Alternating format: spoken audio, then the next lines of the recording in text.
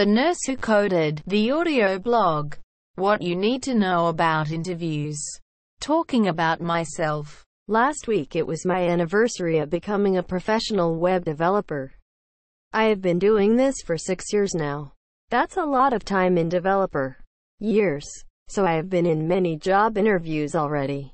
I have never been an interviewer yet, but I have worked with people designing and evaluating interviews, so I know a bit about both sides. The best and the worst. Asterisk an interview with an American company where I was rejected on the first interview because my English wasn't good enough. I didn't agree with the concept, but I liked the way they did it at the beginning of the process and offering me free online tools to improve, and letting me know when I could try again to have an interview with him in the future. Asterisk an interview with a local small company. The interview was wonderful. It felt just like having a chat with an actual co-worker about tech. But a better opportunity had arisen for me, so days later, I wrote back to them to let them know that I wasn't interested anymore.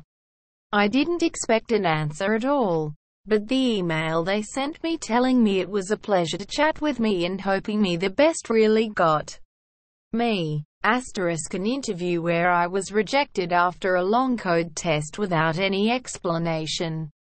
Was it the UI? Was it the tests? Guess we'll never know. I tried to ask them because I honestly wanted to improve and know what I did wrong.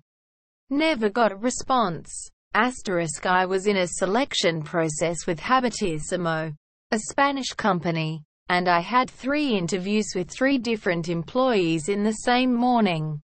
HR, CTO and Agile coach. That same afternoon I received a call to let me know they were interested. Talk about being efficient. What I expect from interviews now. Asterisk interviewers should be clear and honest with the candidate from the beginning. Do not ask the candidate to do anything that does not really affect it or the decision of hiring them or not. In our industry, many candidates have other jobs and studies to attend to. So respect their time as they should respect yours. Asterisk if the candidate has a good GitHub portfolio, maybe there's no need to make them do a code test, especially if they are not going to receive any feedback about it at all afterward. Asterisk interviews should be fun and engaging, not just a report from the candidate about how many responsibilities they handled in the past. Not an interrogation about why they left past companies, thinking more about talking with the candidate than evaluating them. Helps. How I try to help as a candidate. Asterisk have questions for the first interview. Remember that you are deciding if that company is a good fit for you too. Asterisk engage in any opportunity of giving a talk or writing an article. Some interviewers have told me that they read some of mine, and that's always a good conversation starter. And, of course, that way you can tell if they're really interested in you. Asterisk let's face it, many developers lack in the soft skills area.